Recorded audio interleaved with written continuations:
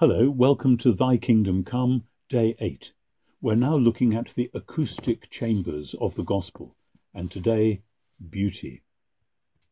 6 of us were rehearsing for a chamber concert. The main hall was unavailable, so we had to make do with somebody's sitting room.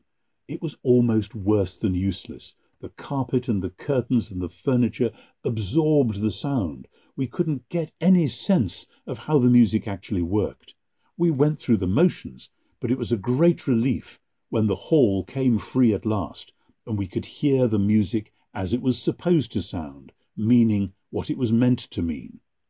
Something like that is true of the gospel, as most serious evangelists will know, because if we try to tell people about Jesus, about God the Father promising to restore the whole creation, about God the Son dying for our sins to win the victory over evil, about God the Holy Spirit being poured out on us like living water, if we try to tell that story, but speak this message while paying no attention to what we might call the acoustics of where we are and who we are, then things won't be right.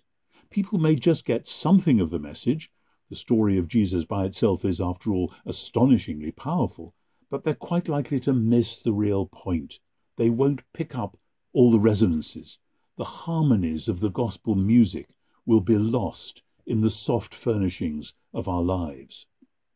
In particular, if we're trying to get across to people a message about the whole creation being restored, with its brokenness replaced with beauty and its corruption with celebration, we will be undermining ourselves at every turn if we don't at the same time celebrate and foster the beauty of that creation in art and music, in decoration, in well-cooked meals, and in joyful celebrations.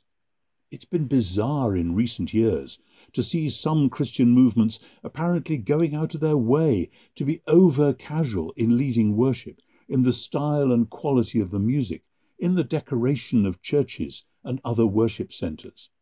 Now, of course, we must add this, but it mustn't detract from the main point. We can worship God anywhere, in any form.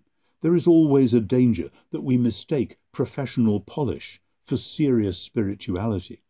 But there is an equal and perhaps worse danger of denying with our contexts, with our acoustics, if you like, the message of the gospel itself. If people sense in their bones that we know nothing and care less about the meaning of beauty, why should they believe us if we try to explain how, in and through Jesus and the Spirit, the Creator God has launched his gospel plan to put the whole world right so that the oceans and forests will sing for joy?